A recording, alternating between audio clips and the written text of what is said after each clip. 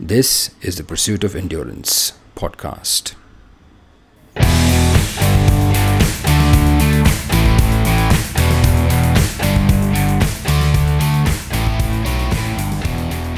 Hey everybody, welcome to the Pursuit of Endurance podcast. I'm Nikhil. Hi everybody, I'm Arpana.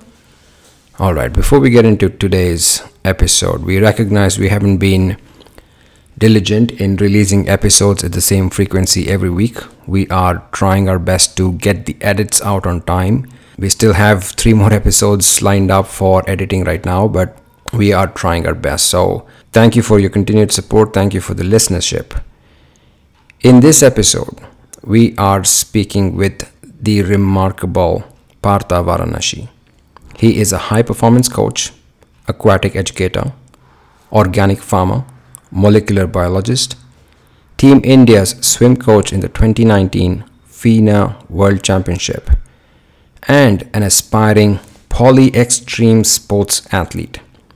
Partha cares deeply about climate change, sustainability, life-saving skills, and of course, athlete performance. He's fondly known as Coach Partha, also as Captain Planet. Let's get into this one.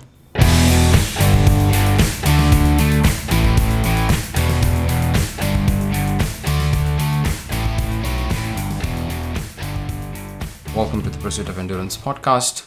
We're speaking with Coach Partha today in his farms called Varanasi Farms. It's nestled in the middle of the Western Ghats. Without further ado, Partha, welcome to the show.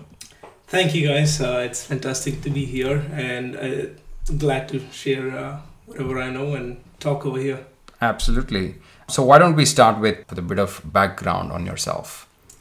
Well, I was, I'm born and brought up in this farm. 35 years ago, I started my journey on planet Earth. My parents were into organic farming, even though they studied, they did their masters and they did their PhD. They never decided to get out of this farm, step out of the farm. They traveled quite a bit preaching about agriculture to everyone, but they stayed here. So I grew up going to the local schools, mingling with the local village guys. It was fantastic. I had an opportunity to be very close to nature. The farm wasn't the same back then. We had just getting into organic farming back then, but still there's a lot of space to move around, run around and stuff, and a lot to learn. My grandfather was he's the guy who started CAMCO, Cooperative Farmer Society, which empowered the farmers back in the 70s, 80s and the 90s. And growing up along with him, close to nature, doing a lot of different sports, learning about agriculture and science as well. All right. So you do play a lot of sports. I mean, other than swimming, you do a lot of other things. Can you tell us about all of that and how you sort of bring in all of those sports along with your swimming? How does that come together for you? How does it help with the swimming maybe? Yeah, it's funny, now I'm that in this place that I can answer this question more clearly. But it's been a journey to reach here. And it started off with my parents. Obviously, my father wanted to put me into swimming.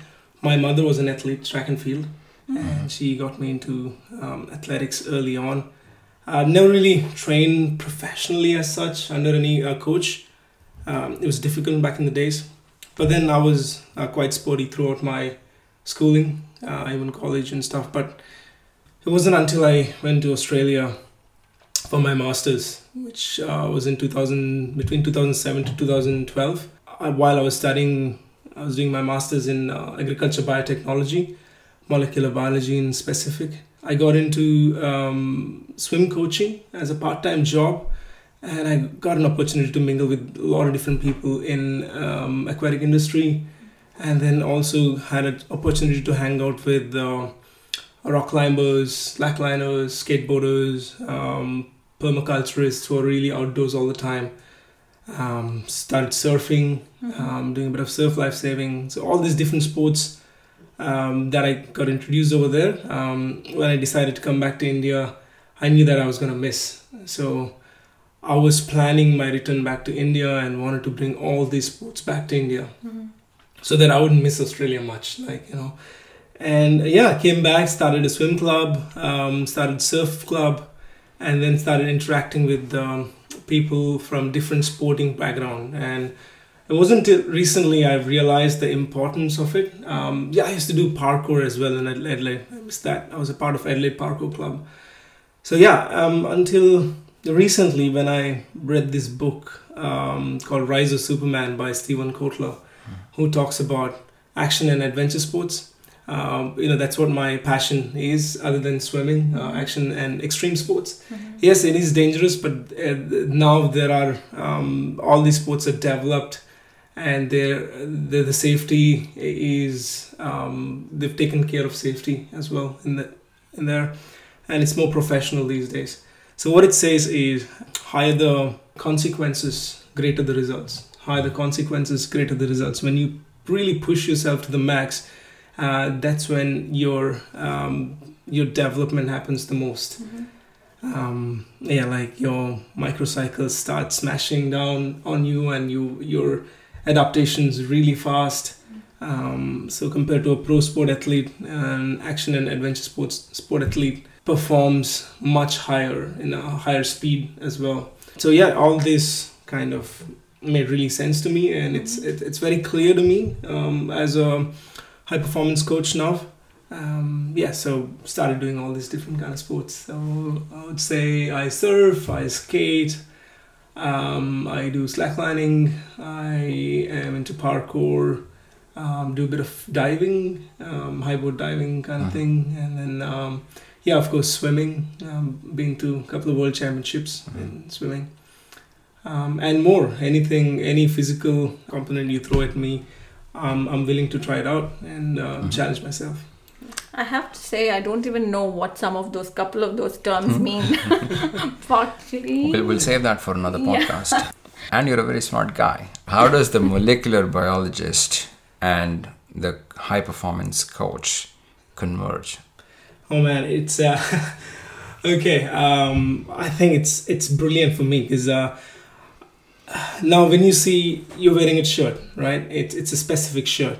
Now, if you want to get into details, you want to see what fabric it's made up of, right? So when you know the fabric, you can get a performance out of that t-shirt. Now, people call these sportswear as performance wears, right?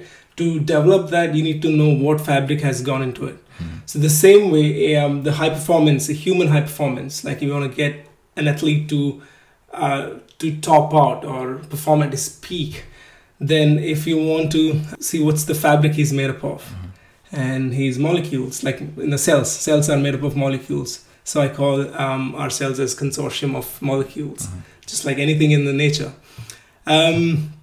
Molecules are nothing but these atoms combined together, which are available in the soil, which is absorbed by your plants, and then we eat it, or they're eaten by animals, and we eat animals, non-vegetarians, and then make up our cells. So if you understand at that level, there's nothing beyond it, right? Like whether it's the genetics, or whether it's the food, what we eat, or whether it's the training that we do, which connects every single cells in your body and gives you that ultimate control on the brain control, the body control that you have to develop your agility, mobility, stability, flexibility, and overall the body control, and knowing the rules of that particular sport and to be able to perform at the best.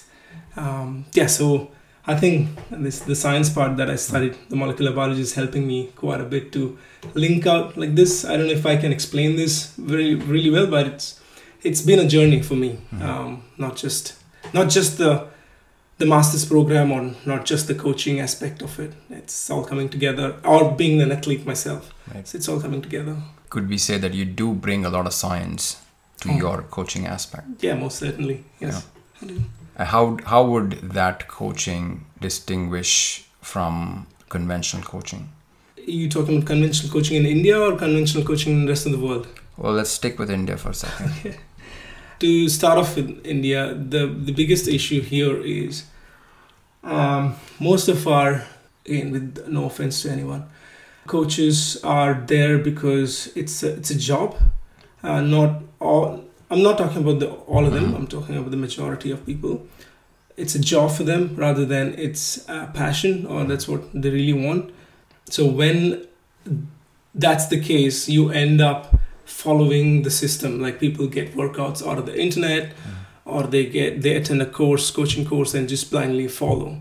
If you want to prepare the best in the world, you can't just follow someone. If you're following, it's a really old routine. Like any technology. For example, your iPhones, the technology in iPhone, which it's developed in some university like some 5 or 10 years ago, and then it's bought by some big company, and then they use it in the developed countries, and then after 5 years, then it kind of trickles down into developing countries, and then by the time it gets to the people, it's actually put to action.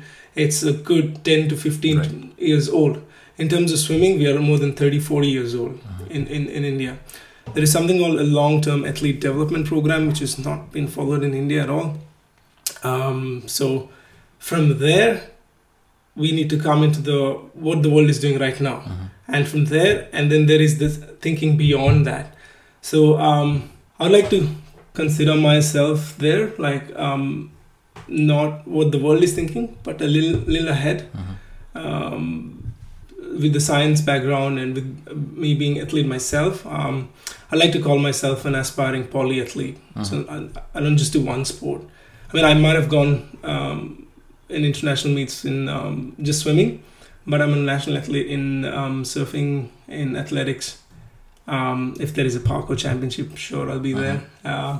Downhilling maybe, if not skateboarding. Slacklining, not the best out there, but I'm getting there. So with all this experience, I'm out there playing my own path with my team. So I've got a solid team with Nirup, Lokesh, Rohit, Dinesh, bunch of them. They're all doing brilliant stuff. So we're all out there quite confident of ourselves, what we're doing, and we're kind of seeing that result as well. And the path is pretty clear ahead. So it's quite different from what the other people are doing out there. Absolutely. Earlier today, we had the pleasure of going to the old farm that you took us around. Showed us what's grown, how it's grown, and I could sense the passion you have about sustainable food, organic farming. And you mentioned we are what we eat. And exactly. It's a common phrase that's thrown around, but I think what you said had a lot more depth. Yeah, simple. We've studied this. Energy can neither be created nor destroyed. It just transfers from one form to another. So same way, the molecules out there, they go from one to another. And by the time they come to us in the form of food, we chew them, we digest them, we ingest them, we digest them. And by the time they're picked up by our intestine and getting into our bloodstream, they're in molecular level, like they're molecules. And they are picked up by each cells. Our code, the DNA, has that sends out the RNA, which picks up all these things and makes our cells, how we are, our eyes or our muscles or our bones or whatever we are, or internal organs.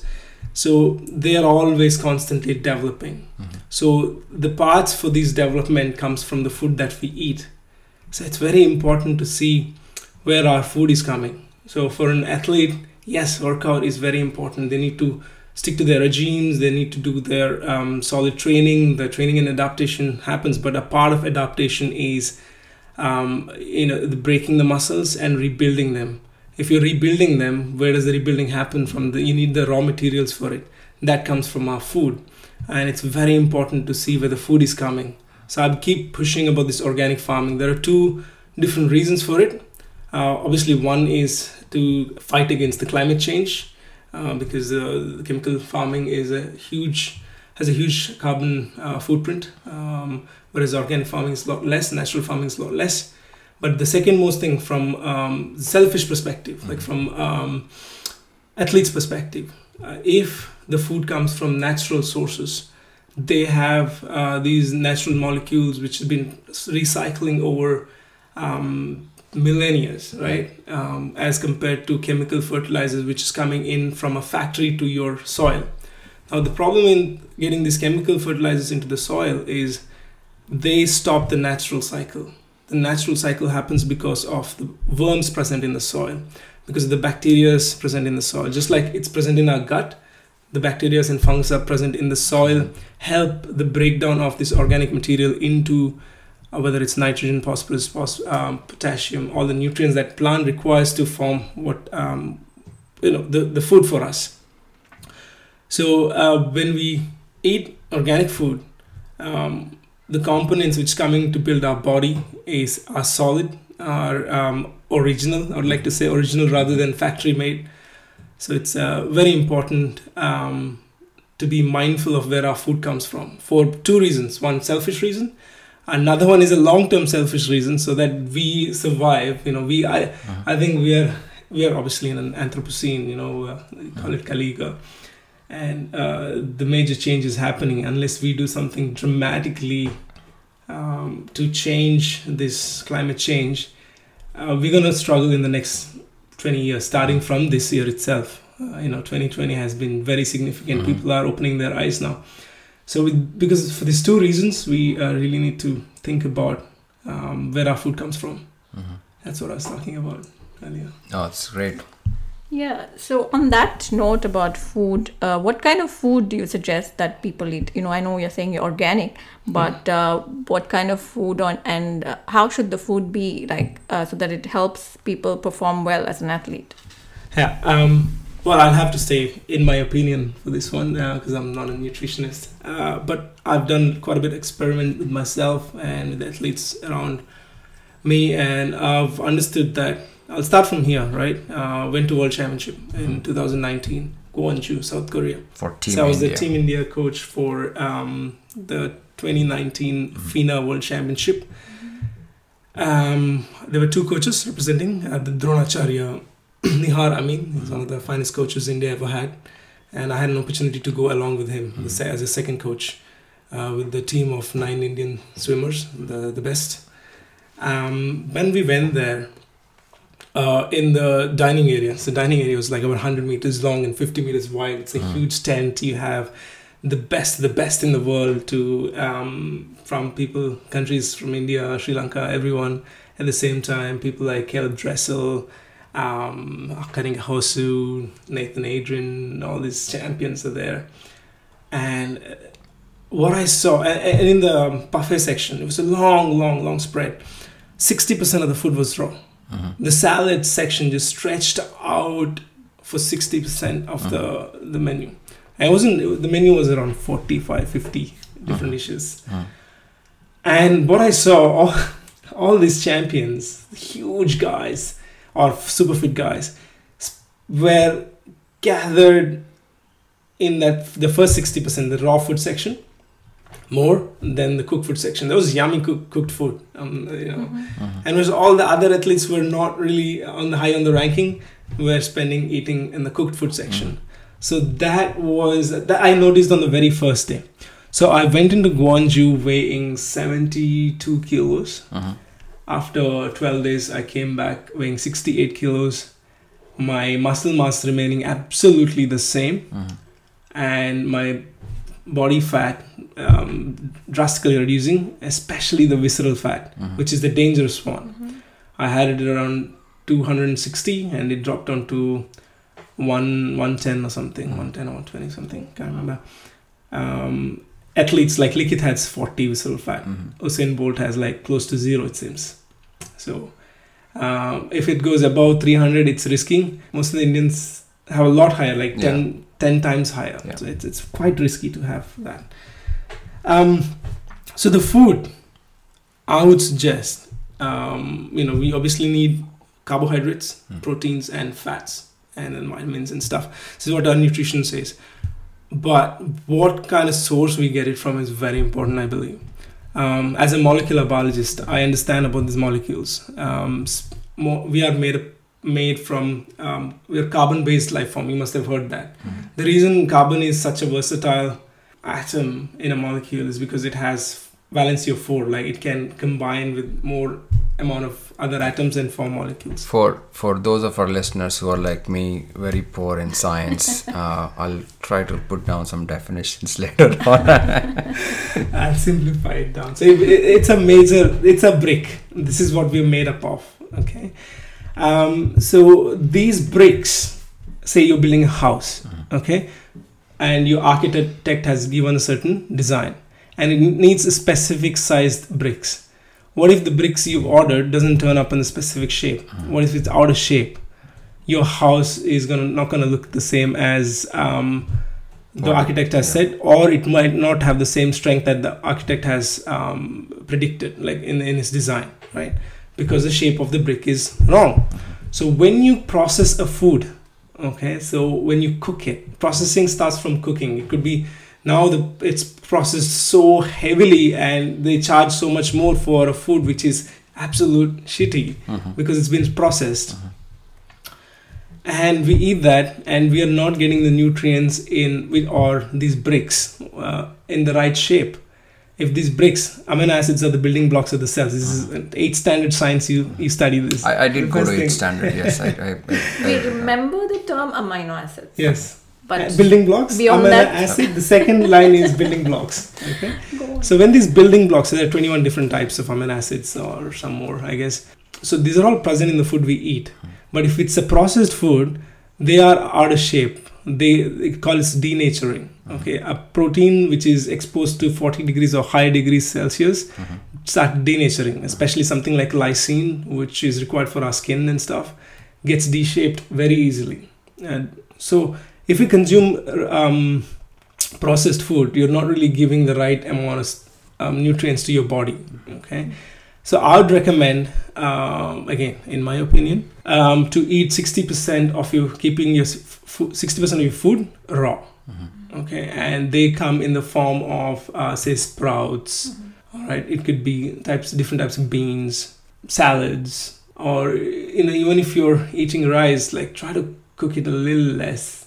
Soak it more, cook it less. If that makes sense. So when you say processed, it's you're not just speaking about packaged food. No, you're also speaking about how we cook and how we overcook. Exactly. That's the biggest issues we have in India, that we overcook our food. It's recently started, wasn't the case hundreds of years ago. It's just a post-English era. We just messed up completely, I think. Do you think we overcook because we know there's chemicals in it and maybe... Well, the sad part is chemicals aren't going anywhere. No matter how much you cook, no matter how much you wash, they aren't going anywhere. They are in the system. Okay, so when a chemical fertilizer is used in a plant, your 100% of the produce is chemical, because chemicals, fertilizers stop any other components, the natural components getting in. Because for the natural components to get in, or the what do we call as the green manure or the organic matter, it needs to decay. To decay, you need earthworms, you need millipedes, you need centipedes to eat and poop out that stuff. And that poop is then further decomposed by microorganisms. And if you put chemical fertilizers, they all die. So there is nobody to do this process. So the only thing your plants end up taking is the fertilizers that manufactured in the factory, which either could go into your agricultural land or to make bombs. We've seen that happening in Beirut, the massive explosion. And then they're coming into your grains. So when we eat, even if you cook it, whatever you do, it's ingrained in them. It is formed by them. So I mean, that's why I'm really into pushing organic farming. Less than 1% of Indian farms are organic or natural these days. And it's getting worse year by year. So unless the people who can afford to take organic or make that stand and educate others, if we start making the move now, 5 years down the line, we might have 5% of our food coming to organic. Like Sikkim, for example. I mean, I don't know how much is actually real or not, but at least they have that motive to go organic. And then another 10 years, another 10%. And then as we grow along, we'll start eating real food. Keep saying about food, not bombs. We should trend that word. Food, not bombs. Food, not What is the move in your head that you think those who can afford to do this should do? I think education, spreading the word, more and more people talking about it. And the very first question people ask is, hey, organic is expensive, we can't afford it. I'm like, come on, man, you can afford to spend so much on your other things which are not that important compared to your own physical self. You only, as of now, we only have one life, and people are always talking about how our body can't live without the mind. But I say other way around is true too. Mind can't live without the body. So it's very important that we invest on better health, on better tomorrow. So if you're healthy at the age of 50, 60, you can enjoy whatever you've achieved in your life. Or you can even go further. Like my mother is 63 now, and I think she's fitter than me. She doesn't look 63. Yeah, she'll pass on for a 45 easily. Yeah, and she can do a 3 feet box jump now. Wow. Yeah, and skip like 200 without losing her breath. That's because she ate right food. Our body is designed already. The design is there. The DNA has our design. It's just the food we give is important. So it's important to educate, one thing, and share. The second thing what we're doing is we are actually helping the farmers to go organic. Since a long time, since 1993, Varanasi Development and Research Foundation has converted over 1,800 farmers into organic. We do this by, we produce organic manure. So the first thing people say is, look, if I go organic, as a farmer, if I go organic, I'm not going to produce enough. I'm not going to get enough yield. I'm going to go under loss. Or I won't be able to feed the people, the too many people, which is totally wrong. So if we go in the right scientific way, combine our traditional farming with the most modern microbiology or molecular biology and types of selection, breeding and stuff, we can get there without hampering the nature. We don't have to go DNA manipulations or chemical fertilizers or fertigations or these crazy things. We can easily maintain long-lasting or long-living plantations with the organic farming. So we're doing that. My parents did that. I was into completely high-performance sports till the corona lockdown happened, and after that, it's I think educating people on eating right, living sustainably, bit of a minimalistic living and thinking about the future and to last this generation and give our children a better place to live, because we've obviously borrowed the land from them. We need to have that kind of mentality if we have to live our lifespan happily. Absolutely. And you clearly have the facilities built up over here to what you were saying. Can you speak a bit about the farm itself outside of what's grown here? I saw a bunch of kids run around today, and I think they're doing some performance later in the evening. Yeah. So what is the program you have? I saw a couple of swimming pools, ponds, there's a yoga platform, but that's all I saw. But I'd let you speak a bit more about it. Yeah, sure. Ever since I was a child here, this house already had that kind of vibe. We would have more than 25 people for every single meal in this house ever since I was born here. Probably like even centuries before that. My great-grandfather was known for that, and even before him, it was the same. So now what's happening is I have a certain vision, and my parents kind of back it up. Dr. Ashwini Krishnamurthy is my mom, and Dr. Varanasi Krishnamurthy is my father. So both of them back it up quite a bit. We're in trying to, one, educate the younger generation. So the 3 pillars is obviously, one is education as we know it today. That's has 30% of the value. Another 30% is life skills, when you teach them, it could be cooking, it could be carpentry work, it could be agriculture work. Basically like learning to live comfortably, like knowing a lot of different life skills. Third thing is sports and life-saving sports. So in sports, there is both pro sports and action and adventure sports, because I think they need to go hand to hand to push the performance. And the second thing is life-saving sport. We are heading into, like, year by year, the floods are increasing, pandemics are there. So right now, the education what our kids are having, we need to ask the question: are we preparing the kids for the future which is coming or not? So we need to see what future is out there, and we need to teach the skills for these youngsters to survive in the future they're heading into. So we do life-saving sports, we do swimming as sports, we have a diving block, high board diving, so we teach them diving. We have a skate ramp. So skating is fantastic for doing that connection between your cerebrum and the motor cortex and improve your physical literacy. So is slacklining is brilliant. We have a trampoline, we get them to jump a lot in that. We do parkour sessions. We have strength and conditioning sessions with calisthenic bars, a lot of body weight training. We do uphill running, hiking, a campfire kind of thing, dancing. Dancing is fantastic. And we've started doing capoeira right now as well. We have Capitao over here with the Indian capoeira team. All these different sports to improve their physical literacy till the age of 14, until they hit the puberty. More diverse sports you expose them to, the chance of them emerging as better polyathletes are high. So that's what we do here. And we have facilities for about 40 kids to stay. We have two dorms, and then like some camping grounds and stuff. Very basic accommodation. They learn to take care of themselves between the age of 8 years to 14 years. They help out in cooking. They wash their own clothes. They do learn a lot of other life skills as well. So yeah, it's fun. It's been fun. No adults, only children.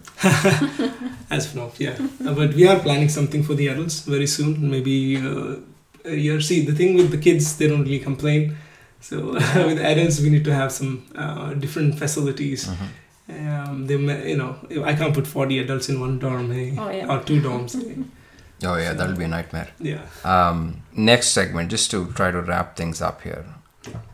What is your one piece of advice? And I had asked a question earlier, maybe you can repeat or elaborate a bit on that. Yes, we want to have better food. Yes, we want to have a better healthy lifestyle. Going organic seems to be the right thing to do. It seems to be a no-brainer. But from what we know, mass production is clearly geared at chemical agriculture, right? So that's kind of what we consume. Where do we start? How do I source my organic groceries? It's a tough question out there because there's a lot of organic shops out there, and then we don't know where it's coming from. Yeah.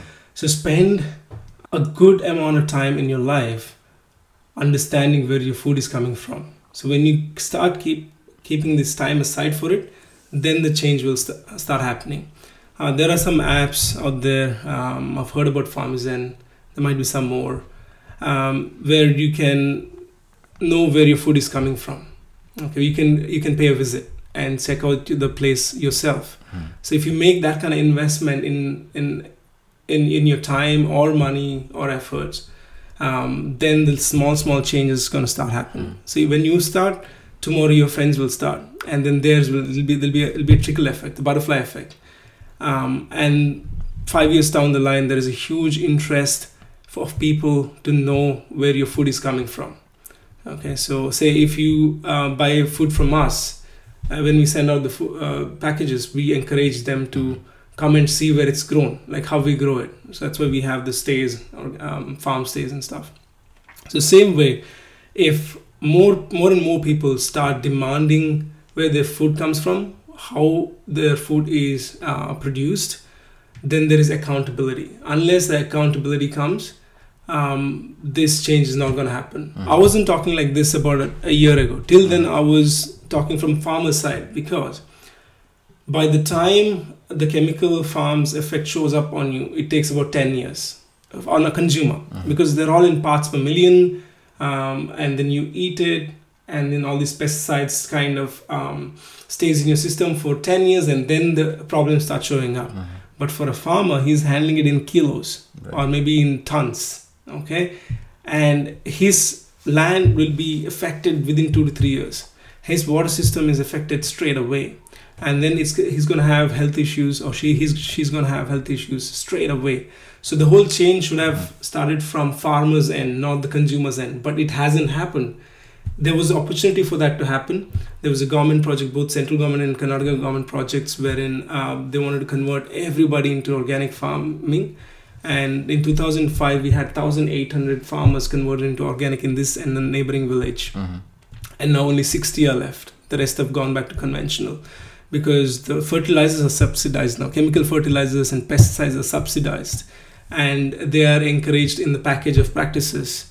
So it's not going to happen from that end. So it has to start from the consumers, and consumers need to be more aware of where the food is coming from, and they need to make it accountable, where their food coming from. So if it start now, 5 years to 10 years down the line, we will have the change. But it's okay because our cells are reproducing all the time. Like our skin cells gets replaced in 35 days. So once we hit, after 10 years, when we start doing things right, then you will see the change. So it won't be of waste. It is worth the effort, time and effort you put into it, so that we can have a longer, better lifestyle. Yeah. So we've got to create a demand for the supply to increase. So today, while there is intent, but that isn't converting into real demand. Absolutely. Right. All right. So I would like to ask you a question. What would you say to someone who's afraid of going to the pool? So I'm switching gears now. I know we've been talking about food, but to someone who's afraid of even entering a pool, to someone like me, I'm totally scared of going into the water. So what advice would you give to someone like that? So generally that feeling comes from an incident that you must have gone through in your life. Most of the time as a kids, we always love to go into the water. But the first thing I would say is take it really slow, and you need to get comfortable step by step, even if it has to be just putting your feet in water. Spend good 2-3 days just doing that, and then go up till your knees and walk around with that. Get so comfortable that your body, your brain understands the movement, because water is a completely different environment, right? Your weight is 12 times less. The resistance is some 100 times more. The molecules are much more tightly packed compared to air. So the brain needs to get that feedback. It's all about adaptation. It's all about getting used to that space. You go to a new place, you might not sleep the first day. After 2-3 days, you're fine. So exactly, take it step by step. Go up till your knee, go up till your waist, and then till the chest, and then slowly try to bubble in. Take your time. Do not rush. Absolutely do not rush. We do that in our program at the Netakalapa Aquatic Center in Bangalore. Try it out. A lot of people who have said this. Then I will not say within 10 days we're going to teach you. 3 months it may take, but let it take. You give that time for adaptation, and it'll happen. And once you get that confidence, and then you will just jump your performance. You'll start swimming very quickly. It's just about getting used to that space. That makes sense. Okay. Your one piece of advice out of everything you've said sounds like advice, except for some science stuff you mentioned. But your one piece of advice for athletes, not just necessarily swimmers, but any athletes. Love it. I actually wanted to answer this question. So when you do your workout, okay, remember one thing. So we always try to use our hands or our legs. Okay, so when we work out, don't do a workout for legs. Don't do workout for your arms alone. Okay, always do a workout which requires entirety of your body to work together. As kids, we remember learning about this one thing where you take one stick, you try to break it, it'll break off easily. But if you pack 10 sticks together, they're so strong you can't break it. So when you learn how to connect your muscles and work as one single unit rather than your biceps or your triceps or your quads or your supraspinatus, whatever. So try to connect everything together when you do any kind of workout. So choose the workouts which has this effect on your body, which requires all of your muscles to come together and work as one. That will give them huge results. So if it's just one advice, I would say that. Yeah, that's a great one. All right, I will turn it back to Arpana to bring it back home. Skateboarding or surfing? Which one would you choose? Surfing. Okay. Beans or sprouts? Sprouts. All right. Swimming in the river or swimming in the ocean? Ooh, swimming, river. Yeah. Oh, river? Okay, river, yeah. All right. Your favorite drink? Butterfly pea tea. Oh, okay. I didn't know that was a thing. Oh, it's an elixir. All right. And Coach Partha or farmer? Ooh, Coach Partha still. Oh, all right. Okay, excellent. Thank you. Thank you. Excellent. Partha, thank you so much for, hosting us to begin with, for letting us stay. And we're in this very cool tree house that I'm afraid I'll have to leave my son here for a few days. But thank you for hosting us. We've really had a great time, and thank you for spending this 30-40 minutes with us and giving us your piece of the story. I'm very hopeful that your message reaches more people, and collectively we'll be able to improve that demand. Yeah, I'm so glad we got time to spend with you today, learn from you, Partha. Very, very inspiring. Thank you so much. Thank you so much. Thank you so much for hosting me in this podcast. And looking forward. We thoroughly enjoyed talking to Coach Partha and definitely learnt a lot. Remember, we are what we eat. Change definitely begins with us. And instead of spending excessive amount of money on unnecessary plastic goods or gadgets, can we all start taking steps to take care of our planet? One important step towards this is to eat organic. Let's take care of ourselves and take care of our planet. We hope you enjoyed this episode. Please share it with others and help us spread the word. Subscribe to our podcast at Spotify, Google Podcast, or anywhere you listen to your podcasts. Follow us on Instagram at The Pursuit of Endurance.